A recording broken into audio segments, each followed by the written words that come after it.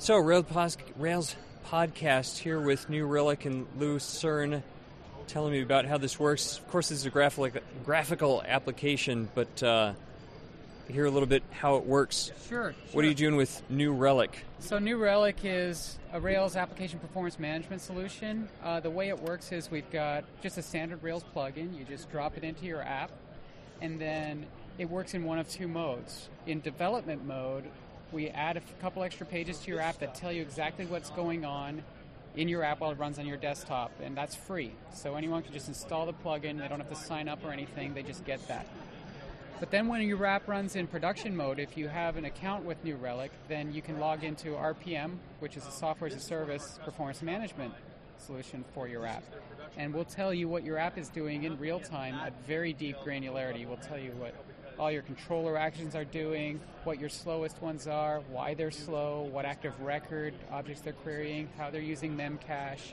We'll tell you if there's any mongrels that are sick or sort of not load balancing correctly. We do historical analysis. So there's a lot of deep data that we'll give you, and all you need to do is install the plugin and you're off to the races. So it's very easy to get value right away. Now, I have to admit, in the last couple of weeks, I've gotten a swarm of emails from 5 runs, there's Scout, there's even just little open source plugins. This seems like a big area that a lot of companies are starting to get into. Why did you, with a few existing companies, why did you feel like this was important? Well, I guess the best way to understand that is to know that, from my perspective, I founded a company 10 years ago called Wiley Technology, and Wiley at the time was a company about enterprise application performance management for Java. And so it's been my passion to do this sort of thing. Wiley grew to about $50 million in sales and was acquired by Computer Associates a couple of years ago, and it dominates the app performance management space for Java. And then I started discovering Rails last summer, and I quickly fell in love with the platform. And you know how when you learn a new application platform, you start writing code in it. Well, the only thing I know how to write is app performance management software, it seems. So I started building this thing, and before I knew it, it turned from something that was a bit of a hobby into a company. The other companies in the space are doing interesting things. I can't speak to exactly what they're doing and how they differ, but what got me serious about New Relic was when Engineard looked at it and said, this is something we want everybody at Engineard to have, and so we recently announced a deal where Engineard bundles New Relic into every account. We also manage everything at 37 Signals. We've got Twitter under management, we've got Shopify under management, Lighthouse, GitHub. So really we've kind of cornered the market on all the big Rails applications, and they all say that we've got the best-in-class performance management for Rails applications. Pretty impressive. So run me through what are some of the big features? Yeah, so again, it's hard to convey through audio, but the idea is that we're looking right now at Shopify, which is quite a large e-commerce shop. Toby Lutke is on the Rails core team, and he's the chief technical guy behind Shopify. And Shopify runs on 40 mongrels on 4 hosts. And so we're looking at the top line here, here's the aggregate performance of all those 40 mongrels. And I can just click through on our user interface, and we'll immediately show you in real time how that's working. So I can select a time window to apply this view to. If I want to get really granular, I can just look at the last 30 minutes. We collect data every minute. And so we'll see the overall response time for Shopify. We'll see the throughput on that site. So it's looking like it's getting about between 600 and 800 requests per minute right now, and it's consistently under 100 milliseconds. And that's testament to they're using our stuff to tune their site. We also see active record activity and CPU utilization for the site and memory. And it's all sort of a drill down kind of user interface. So if I click on this, I'll show you the application throughput for Shopify, and we'll see the top 20 slowest controller actions. So that's all automatically ready to roll.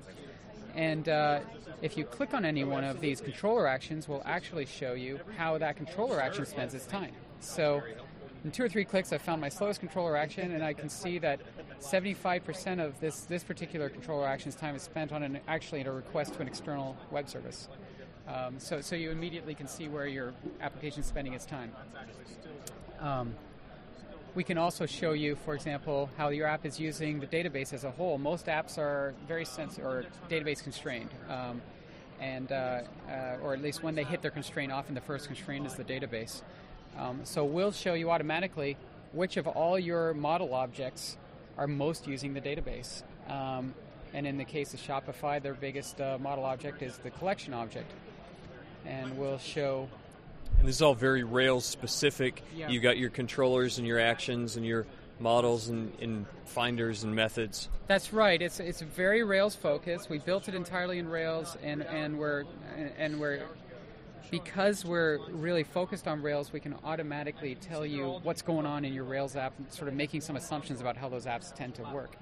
And so that's why it's so easy to use.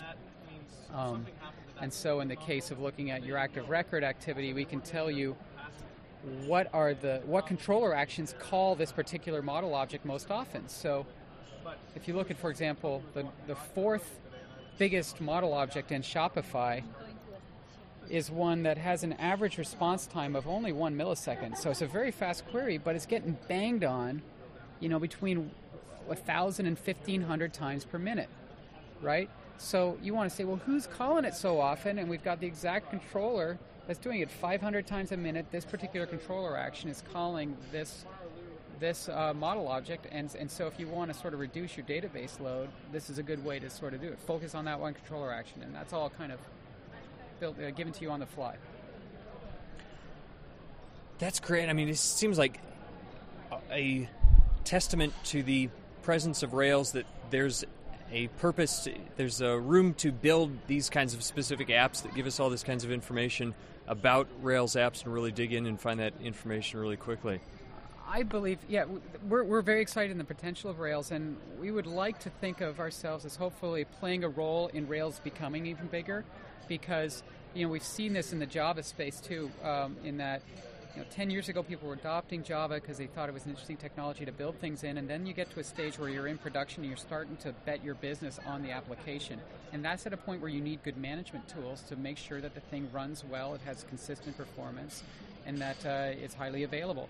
And so you need good tools to ensure that works well. And the best tools tend to be purpose-built for that new platform.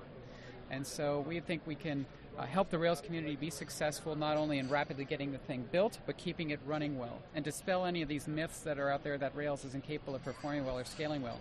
That's not the case. We collect 1 million rows every 4 to 5 minutes. So just in the course of this podcast, we've persisted over 1 million rows of performance data. And we do it at 38 milliseconds of pop. And our app just hums. So, there's no reason not to scale well in the Rails if you've got the right tools and best practices. Well, thanks for the tour. And you're out of beta. That's available now. People can go to newrelic.com. Free trial. Go to newrelic.com. You can get a free trial. And you can also use the developer edition on your desktop for unlimited free use. It's just a plug-in install, so it's a great way to get started. Thanks. All right. Thank you, Jeff.